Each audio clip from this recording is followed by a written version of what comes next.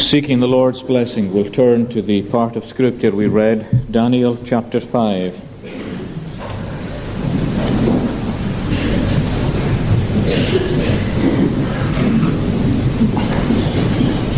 And verse 26. Daniel chapter 5, verse 26. This is the interpretation of the thing. Many, God hath numbered thy kingdom and finished it. Tekel, thou art weighed in the balances, and art found wanting. Peres, thy kingdom is divided, and given to the Medes and the Persians. Especially the 27th verse. Tekel, thou art weighed in the balances, and art found wanting.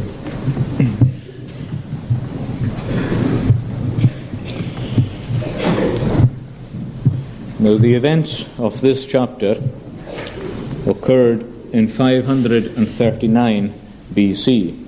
In fact, you can say that it took place in the month of September in 539 BC. And that means that there is over 60 years since Daniel first appeared in the pages of the Scripture as a young man deported to Babylon.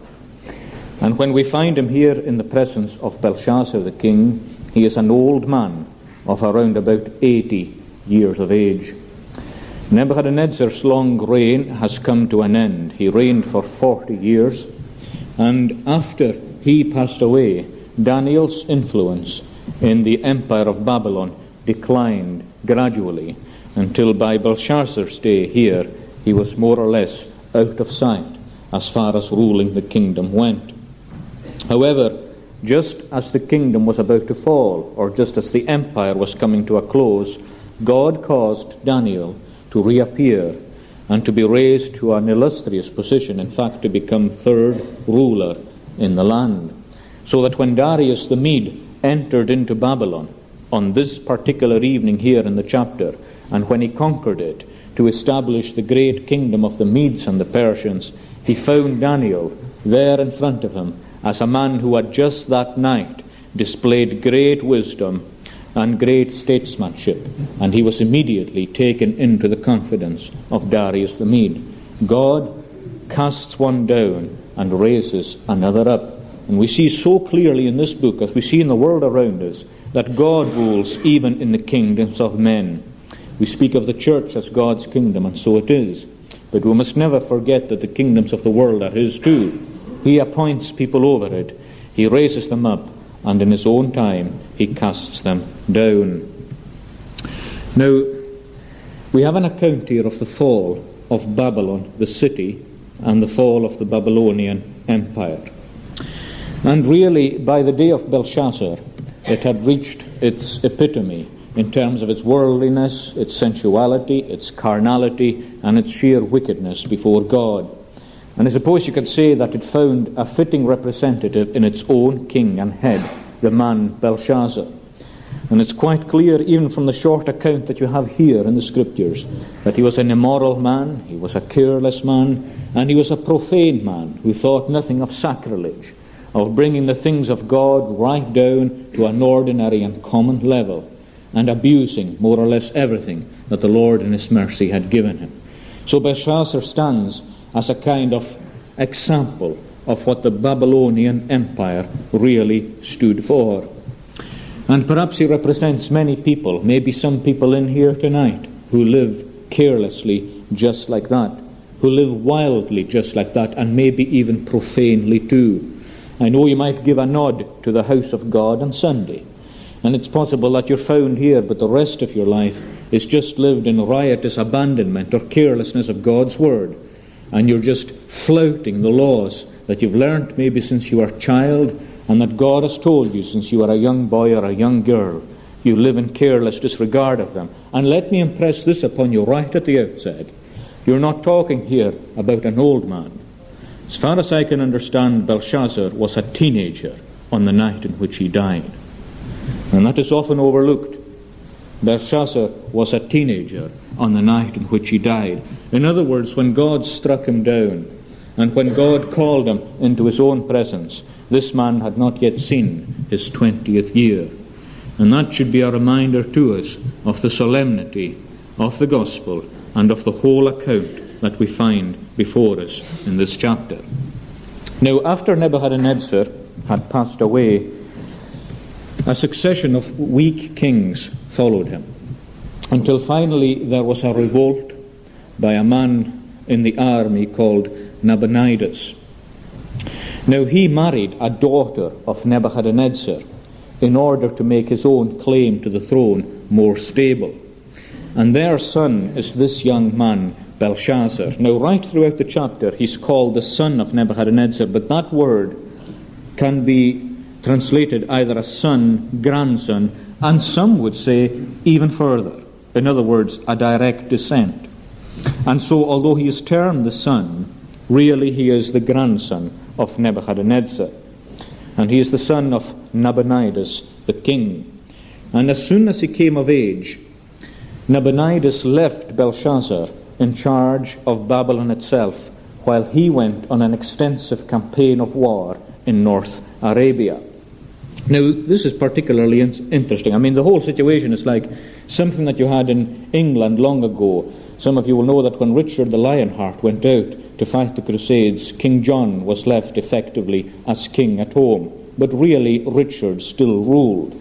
That's the kind of relationship that you had here between Belshazzar and Nabonidus. Now, the reason I say it's interesting is this, and we always come across this, and I find myself frequently referring to it. Belshazzar's name didn't appear on any historical or archaeological document until 1854.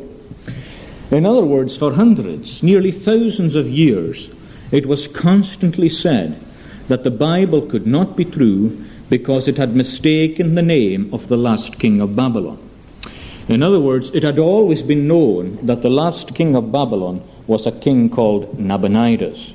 And this was held to disprove the accuracy of the Bible. Now, it's really quite remarkable the way in which the Lord uncovers one thing after another just to show that this is His Word. In 1854, oath tablets were found in which Nabonidus stated there quite clearly that there was another regent ruling with himself, a man by the name of Belshazzar, his own son. And from 1854 onwards, this man's name was found as being a joint ruler in Babylon with Nabonidus. God's word is true, and you can chip away at it as much as you like, at its doctrine, its history, its archaeology, but you will find that God's word will be proved true, and it shall be found to stand when everything else peels away. Now, on one night in September, in 539 BC, this young king, and he is very young, he prepares a feast. And he invites 1,000 of the lords to attend that feast. Now that means the nobility. It means those who are really important and those who matter something in Babylon.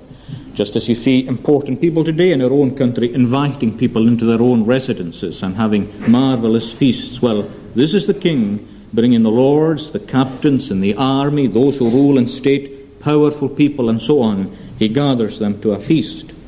And these Babylonian feasts were something like the kind of revelries that you see all over the country today. They consisted of drinking and of dancing and of everything that accompanied that. They were well known for their immorality, their licentiousness, and their sensuality. And Belshazzar began this feast. But at some point in the feast, he took a turn himself that was going to be his real undoing. Because God's hand was patiently hovering over him, but now it was time to bring it down. Because we're told in verse 2 that an idea came to him that he regrets even now. He regretted that night, and he regrets it still in a lost eternity. While he was tasting the wine in verse 2, he commanded to bring the gold and silver vessels which his father Nebuchadnezzar had taken out of the Jerusalem temple, so that he, his princes, his wives, and his concubines might drink therein. Now, Nebuchadnezzar was what he was. Even in his worst days, he was what he was, but he never touched those vessels. He kept them aside, And for over 40 years they lay untouched, guarded somewhere. Yes, they were the possession of Babylon, and they were a triumph of Babylon, the holy vessels that had been taken from God's temple in Jerusalem, but never had they been profaned. Never had they been sacrilegiously used in this kind of way. But this man commands that they be taken into the midst of the drunken orgy, and they pour the wine into these vessels, and they raise them to their lips in the very act of toasting the gods of gold and silver, wood and stone that were arrayed across the wall in that massive chamber in which they were. There the Babylonian gods were, and it was before them and to them that these sacred vessels were raised, and they were toasted as being the gods of Babylon. But in the light that was cast from the candlestick, we're told that this wall was over against the candlestick. And that candlestick may have been the candlestick that came from the temple, the 7-branched golden candlestick. The light was cast from that candlestick onto the plastered wall, where there were the statues of gold and silver, but above it there was the white plaster. And just as they were in the act of drinking and toasting, suddenly a part of the palm of a man's hand appeared on the wall, and it began to write in clear, legible letters, although they did not understand what the words actually meant or signified. The finger began to write. The finger of God, which carved the 10 Commandments into the stones on Mount Sinai, appeared on the plaster of the chamber of the wall of the king's palace when they were in the midst of a drunken stupor. And out of his own bloodshot, wine-reddened eyes, he sees the hand of God writing his own doom upon the wall in front of him. Many, many, tekel, upharsin, numbered, weighed in the balances, found lacking. And although the king doesn't understand what the words mean immediately, like someone who lives with a guilty conscience, and you know what that's like. You know what it's like to be drowning yourself in revelry and insisting on living in the pleasures of the world, but still arrows from the king's bow come to you progressively, now and again, and you feel that God's word is speaking to you and that God is striving you to. Well, he felt like that because his thoughts troubled him. We're told that twice, that his thoughts troubled him. In fact, we're told that his countenance changed. His whole appearance changed. Just like a man who's received a shock, the colour drained. And not only that, but the strength of his loins went from him. And we're told that his knees knocked together. In other words, his legs collapsed. Just as when you hear something terrible or you see something awful, he lost his strength. And he knew deep down that this was to himself, that God was speaking to him through the words that were written on this wall, although he didn't understand what these words meant. His legs gave way and his countenance changed. And immediately, like his foolish predecessors before him, he calls all the wise men of Babylon, the men of ability, the scientists, the astrologers, the psychiatrists, the whole lot. He calls them and says, "Read it for me. What does it mean? And what is the message for myself?" And of course they all fail. You find this theme constantly in Daniel, that the world's wisdom falls short and God steps in as the one who has the answer. They all fail, but then suddenly a woman appears in the room, and this is the queen. And we shouldn't understand by that Belshazzar's wife. It is his mother, the daughter of King Nebuchadnezzar. Now she didn't attend the feast at all. In fact, from the wisdom with which she speaks, I think she had learned better herself, and she stayed away from such a place. She so shows herself, even in the little she says, that she seems to have been at least a sensible woman. Maybe, for all we know, a woman who had learnt more of her father's conversion than we realize. Now this woman comes in. And she was a young girl, remember, when Daniel explained the dream to her father. She was a young girl rising up in the court of her father Nebuchadnezzar when the young Daniel first dazzled the court by explaining the word of God and by explaining dreams. And she comes in to her son and she says this: "There is a man in the kingdom who in the days of your father showed that he possessed light, understanding, and wisdom. And Nebuchadnezzar, your father, made him a master of the magicians, astrologers, Chaldeans, and soothsayers. He, if he's called, he will show you the interpretation. And immediately Nebuchadnezzar summons Daniel. And wherever he is, he isn't there either. He knows where not to be either.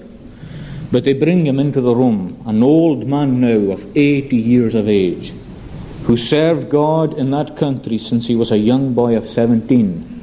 And they cast him gradually onto the scrap heap, but in he comes at 80 years of age. And he commands the room as he commanded it a long time ago in the presence of this man's grandfather. And after Belshazzar offers him all the rewards, Daniel says, keep the rewards to yourself, but I will read you the words and I will explain what they mean.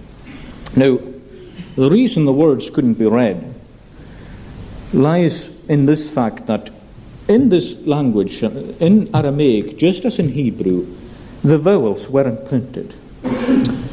Only the consonants were written. And that's why reading these languages, it requires a knowledge of the context sometimes before you can identify particular words. Only the consonants are written. Now, when you had words like this, many, tekel, upharsin, they're disjointed, they're separate. It's not clear without the vowels what they would have meant. Never mind what they were, never mind what they would have meant. What Daniel does is he adds the vowels and he explains the significance of these words. I suppose if you were to look at the words without the vowels, you would think that there were 3 measures of weight: a mina, a shekel, and a divided shekel. But Daniel says no, it is mene, it is tekel, and it is peres. And that is numbered, weighed in the balances, and divided. Now this was a message for Belshazzar. It was a message for Babylon, all right, but it was a message for Belshazzar personally. And it's a message to you too. And it's a message to me. And as we look at it, may the Lord enable us to take it to heart. First of all, the first word that appears on the wall is many. God has numbered your kingdom, and he has finished it. Now, not just the kingdom, but his own reign as king over the kingdom. God has numbered it, and God has finished it. And you can tell through the whole passage that it's not just the kingdom, it's you are weighed in the balances and you are found wanted. Your kingdom is divided and given to the Medes and Persians. God has numbered your kingdom and he has finished it because he has numbered your days and he has finished them. That is the essence of what it says. The word means to number something, to count it out, to finish it, to lay bounds around something. And what Daniel's saying, and what God is saying to Belshazzar is this, that God has numbered your days, which your life is finished, and you must enter into the presence of God. It is time up in this world, and you must appear as you are in the presence of God. And this man was only in his teens. And you think here tonight, because you're a teenager, that you can never die. And there's this idea of indestructibility that belongs sometimes to young age, and we'll come to that later on, and you feel like that. You feel death is always somebody else's portion, and death will never be yours. And that feeling can linger on into old age, I'm sure. Well, he felt like that, and he died. And when God counted out this man's days, it stopped in his teens. That's when his days were numbered, and that's when his life came to an end. Isn't that a solemn thought? Moses prays in Psalm 90. It's the only psalm that Moses wrote that we have in the Word. He prays that God would teach him to number his days, that he would apply his heart to learn God's wisdom and God's truth, so that he would live by that all the days of his life, whatever they be. You need to be taught to number your days. It doesn't come naturally. Naturally, you think yourself indestructible, but God has numbered it. Numbered it. One day they'll come to an end. And you just never know, my friend, Whether that will come to you old or young, you just never know. One thing sure, it's only a breath between you and eternity. Just one breath. That's all. And in God's appointment, you will leave and you will pass into the world to come. Whether that will be like Lazarus, to enter into Abraham's bosom in the presence of Christ, or like the rich man, to lift up his eyes in Hades. In hell he closed his eyes on earth, and he opened them in a lost eternity. Numbered, your days are numbered. But then, tekel, you are weighed in the balances, and you are found wanting. You are found light or lacking. Now this follows on from the numbering. What Daniel is saying is this: all your days that God has appointed you are now finished. And God is taking all your days collectively, the life that you've lived, the short life that you've lived, and He's putting them into a balance. And He's done that, and you are found wanting. Now you're all familiar with a balance or scales. And I suppose too you're all familiar with thinking of the day of judgment in terms of a balance or scales. And the common view that you have of it is this, and many people may have it, that here is a set of scales. On one side you put the good things that you have done, and God will put the good things that you have done on one side. And on the other side He'll put the evil things that you have done and the thoughts that you have had and so on. And if when these things are put side by side, the good weighs down over the bad, then you are saved and you pass into glory. But if when these things are put on the scales, the bad outweighs the good, then you pass into a lost eternity. Not so. What is meant here by scales is this: you have the two sides all right, but what you have is on one side you have the law of God. That's what you have in the scales of judgment. The holy, perfect, unblemished, spotless law of God that reflects His own holiness, His purity, His being without blemish, that is put in one side of the balance. And how heavy it is! How heavy the glory of God in His perfect law! And in the other side, there is heaped up and gathered all that you are, all your numbered days, all the days of your life, what you have thought, what you have spoken, every idle word, what you have done, all the numbered days that God has appointed you. It's taken into a bundle and gathered, and it's put into the other side of the law. And if in its heaviness it can weigh down and bring the law off the ground, you are saved.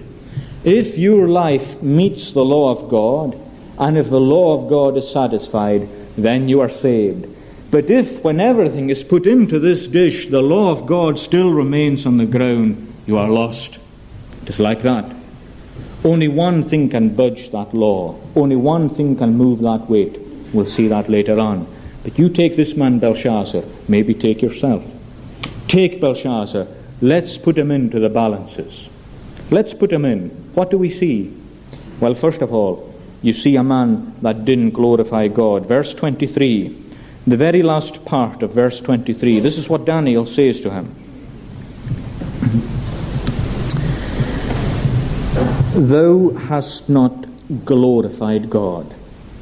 Read the last part. The God in whose hand thy breath is, and whose are all thy ways, hast thou not glorified. That's the truth about him. Taken all in all, he has not glorified God. Friends, of all the catechisms that were drawn up at the times of the Reformation to teach people, whether it be in Holland or Germany or Scotland or wherever, no catechism really, I would say, is comparable to the shorter catechism of the Westminster Divines. And it goes right to the heart of the matter in question 1. What is man's chief end? You've all learned that. Well, most of you have learned that. What is man's chief end? What's man's chief purpose? Why was man made? Why are you made? Man's chief end is to glorify God and to enjoy Him forever.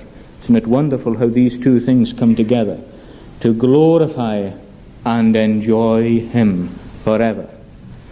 And the sad fact is that Belshazzar fell short of that for which he was created. Why are you in the world? Why are you here? Do you ever stop to ask, what am I here for? Am I made? Have I evolved? Is there meaning to me? Is there meaning to life? What is it all about? That's what it's all about. You have been born into this world to glorify God and to serve God, to worship him. That is what life's all about. And that's what the gospel is all about, to bring you to a new life in which you glorify God, to recreate you in the image of God, in the image of his Son, Jesus Christ. And he fell short of that. His life just did not glorify his Maker. In fact, it only glorified himself. You'll look at that at the beginning of verse 23. You have lifted up yourself against the Lord. And the verse closes, you have not glorified him. Far from glorifying him, you have lifted up yourself. Now you know what that means. It means that even as a teenager, he just lived his life saying, look at me, look at me, look at what I can do, look at what I am. He lived to impress people. And there's even an element, in spite of the sinfulness of it, in spite of the sacrilege and in spite of the profanity of it, there's an element of sadness in it. When in verse 2 he calls for these vessels like a young man, and he wants to show just how big he is, that he can take these vessels that belong to Yahweh, the God of Israel. He can drink his wine from them. And all the time it's his own bravado, it's his show, it's that he doesn't think anything of religion, and he's lifting himself up in the face of God. You'll not always get off with it. No, you'll not always get off with it. God is not mocked. Whatsoever a man sows, that shall he also reap. You say, well, surely he won't destroy me as an 18-year-old. Belshazzar was no older.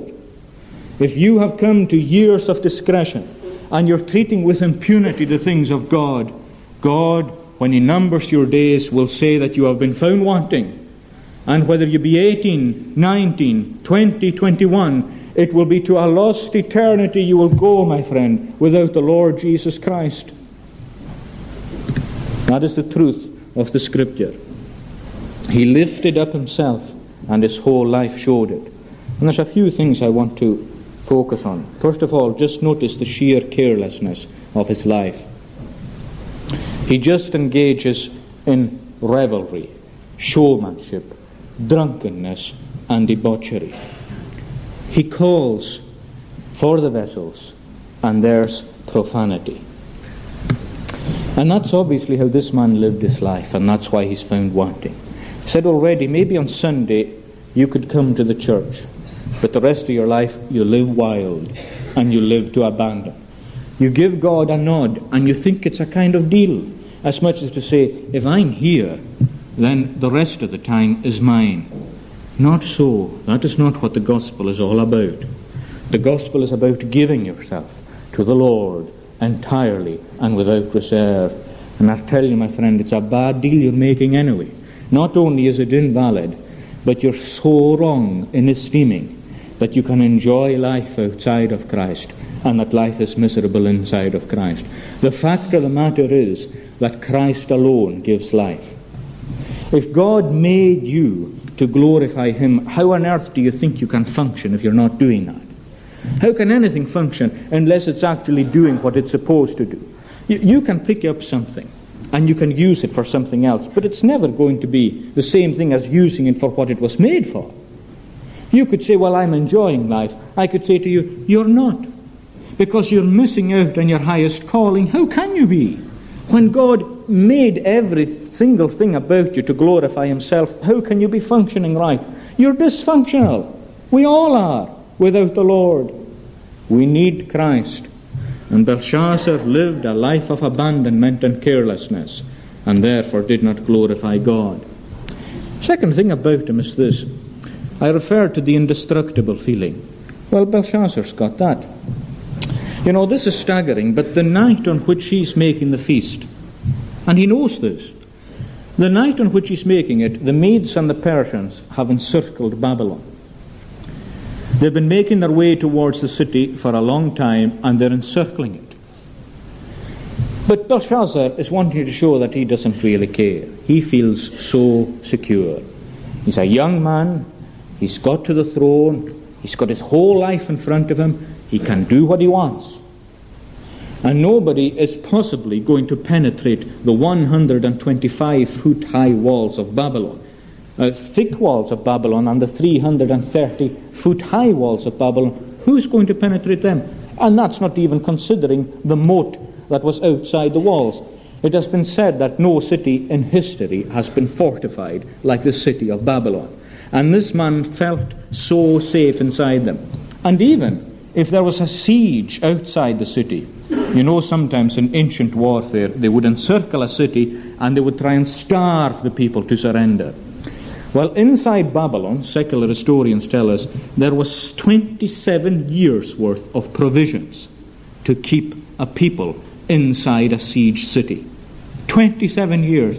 That's why this man doesn't feel too worried about the siege that is round about his city. Now, he was going to be wrong, and I don't know exactly how this worked, but there's an account of it in which the Medes and the Persians diverted the river Euphrates so that the moat was drained, and they were able in some kind of way quietly to enter the city, and they took over the city that night without fighting. The city had been reduced to nothing in terms of the willpower and the resistance of the people. It was brought to nothing. God ordered them to be overrun that night by the Medes and the Persians on that September night in 539. Just before that, Belshazzar thought no one could touch him. A few minutes later, he was killed. According to the handwriting on the wall, that God has numbered his days, and he was put in the balances, and he was found wanting. He felt indestructible. He ought to have proclaimed a fast, and he ought to have sought the God of his grandfather Nebuchadnezzar. Instead, he proclaims a feast. And I mention that feeling of indestructibility. You think you're young. You're healthy. Other people die of diseases. You're not. Other people have strokes or heart attacks. You can't. Other people are struck down by cars in the middle of streets. You won't be. Other people are knifed by gangs or by careless people. You'll never be. He thought he was indestructible, and he was wrong. And Daniel says this so clearly. You have not glorified the God in whose hand your breath is, and whose are all thy ways. Your breath, he said to Belshazzar, is in the hand of God, and you've never once acknowledged that. The breath you breathe is in the hand of God. A breath, what is it? You're sitting there, you're breathing. And you take your breathing so for granted. What makes your heart beat? What is there between yourself and the vastness of a lost eternity but a heartbeat, a breath? In the twinkling of an eye, your eye could shut and you could slump and enter into the presence of God. In his hand is your breath, and you are not glorifying him. Is it not time, young man and young woman especially, to change? Is it not time to seek something better and to find a life that shall never die? I don't know if Belshazzar felt like many other people at these feasts. Maybe you go to revelries or to raves or things of this kind where God is just forgotten, and the music blasts at you from all sides, and it's meant to drown out everything that would hamper what you wish to do. And maybe you're pretending most of the time you're enjoying it. You're pretending to yourself you're enjoying it. You're thinking you're enjoying it, but you go home at night and you know you haven't really enjoyed it. You know somehow or other it's just not it. It's not meeting your need. Why? Because you are not glorifying the God who made you for himself. And your breath is in his hand. And it is time that you took stock, and it's time that you reconsider. There's something else too that makes this poor man as light as a feather when you put him into the balances. And that's the fact that he disregarded God's warnings. Notice when Daniel speaks to him, Daniel goes over the history of his father or grandfather Nebuchadnezzar. He reminded him of what his grandfather was like, how great he had become, and how God just brought him to be like a beast eating grass. And then how he came to his senses. And then he says this, and you, O Belshazzar, you have not humbled thine heart, though thou knewest all this. That's the key. You knew it, Belshazzar. Since you were a child, your mother told you about her father, his experiences and his life. You knew it. And what you were doing, you knew. You knew that the vessels you took were the vessels of the God who changed your grandfather. You knew when you put them to your lips that they were the vessels of the God who made Nebuchadnezzar a new man.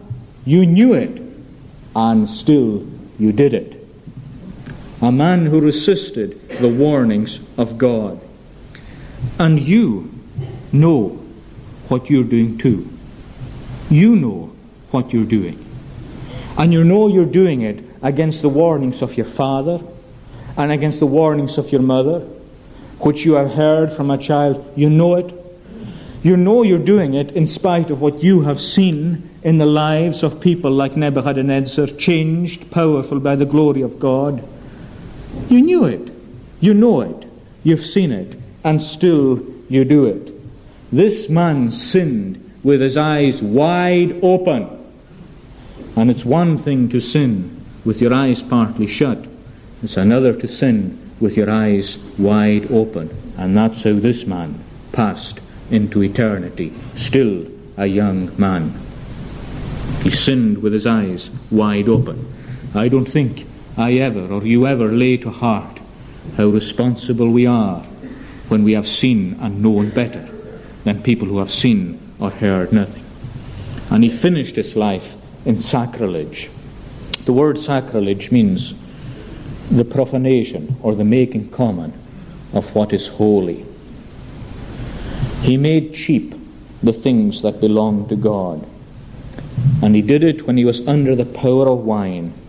We're told that when he tasted the wine, he commanded to bring the golden and silver vessels. That translation perhaps makes you think that he just sipped it and then commanded it. But really it means that while he drank the wine, while he drank it, in other words, when he came to be under the power of it, he did something that he was to regret for eternity. Now, some people say that if you're under the power of a thing like drink, it excuses you or it absolves you. Does it? No. If you only had this, it would tell you that it doesn't excuse you or absolve you. What you do under drink, you are as responsible for as if you had not drunk at all. Why? Because you drank. Knowing that you are going into a state of stupor and of many other things, still you did it. You say that you do this to your wife sometimes, but you do it because of drink. Does that excuse? No, it does not. It never excuses anything, because you do it voluntarily. That is why. And this man came under the power of it, and he's guilty for all he did. He couldn't say, I called the vessels because I was drunk. Well, he should have thought of that beforehand. Don't look on wine in the cup when it is red. In other words, when you are passing beyond that state where wine is just a refreshing drink into a place where it is going to cloud the sense or darken the mind, don't look at it. When it is red in the cup in the sense that it says, drink me, you must drink me, don't look at it. Because the man who comes under its power is under the power of everything else. Once you are under the power of this, you are abandoned to almost everything else. And it was while he was under its power that he committed this sacrilege. Now let me tell you again, especially young people, never mock the true faith and never mock the Word of God.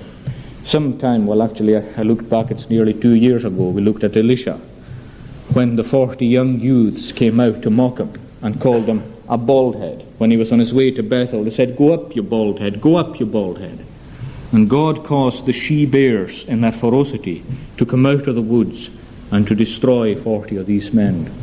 Young men, somewhere between 15 and 18, because they had mocked sacrilege, profanity. Whatever you do, never sit in the scorner's chair, because it is usually a precursor of the sword of God falling. Profanity is what God does not like. And this man came under the power of drink, and he profaned the things of God. And that's why when you put this man in the scales, he's as light as a feather. He did not glorify God. Now, your life may not be as abandoned, but let me tell you, no man's life, all his numbered days, can budge that weight of God's law. You must put something else in with you, and that is the righteousness of Christ.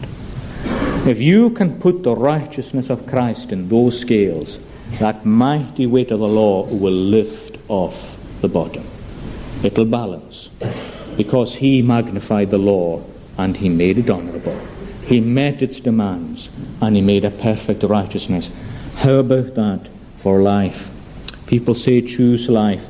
That's life. You come to Christ and you have life. You have justification. You're right with God. You have peace in your conscience. And you have a life that shall never die. Lastly, and very briefly, you have the word Peres. Your kingdom is divided and given to the Medes and the Persians. You know, when you apply that to yourself, if we're without Christ and if we die without Christ, what it's saying to us basically is this: all you've had, you've lost.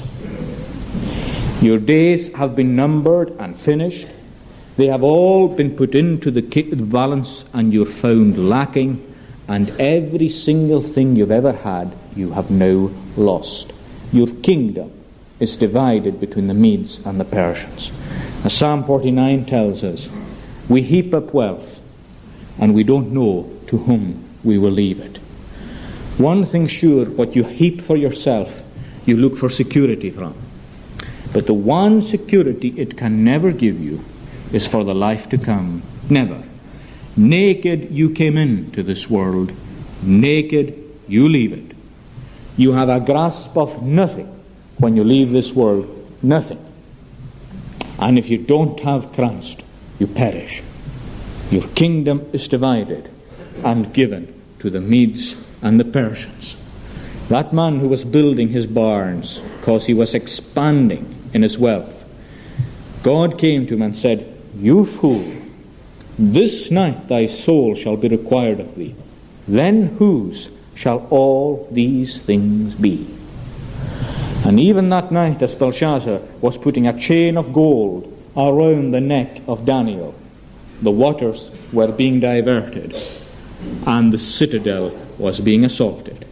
And there was just an hour or two between that and Belshazzar's death. That night he was slain. So many passages of Scripture have passed into currency of speech, into the common currency. Sometimes we say to people, well, the writing's on the wall for that, or the writing's on the wall for this person.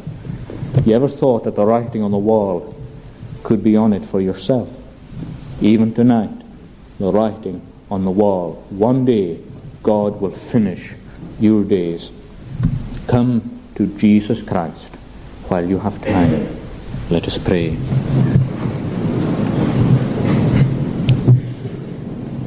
Lord our God, we pray that Thou would give us that wisdom to recognize that we are finite and that we are on probation in this world. Give us grace, Lord, to see the glory of Christ and to see the beauty of life in Him. We pray that all, whether young or old, would commit themselves to the Lord. Help us to do so. And whatever may lie before us, grant us that we may be found in the service of the Saviour. We pray that Thou would restrain us from many kinds of evil and wickedness. And we ask Thee especially to have mercy on the young people, that they might come to be young Christians, and as Christian men and women, to work for the Lord all the days of their lives. Have mercy upon us. For His sake we pray. Amen.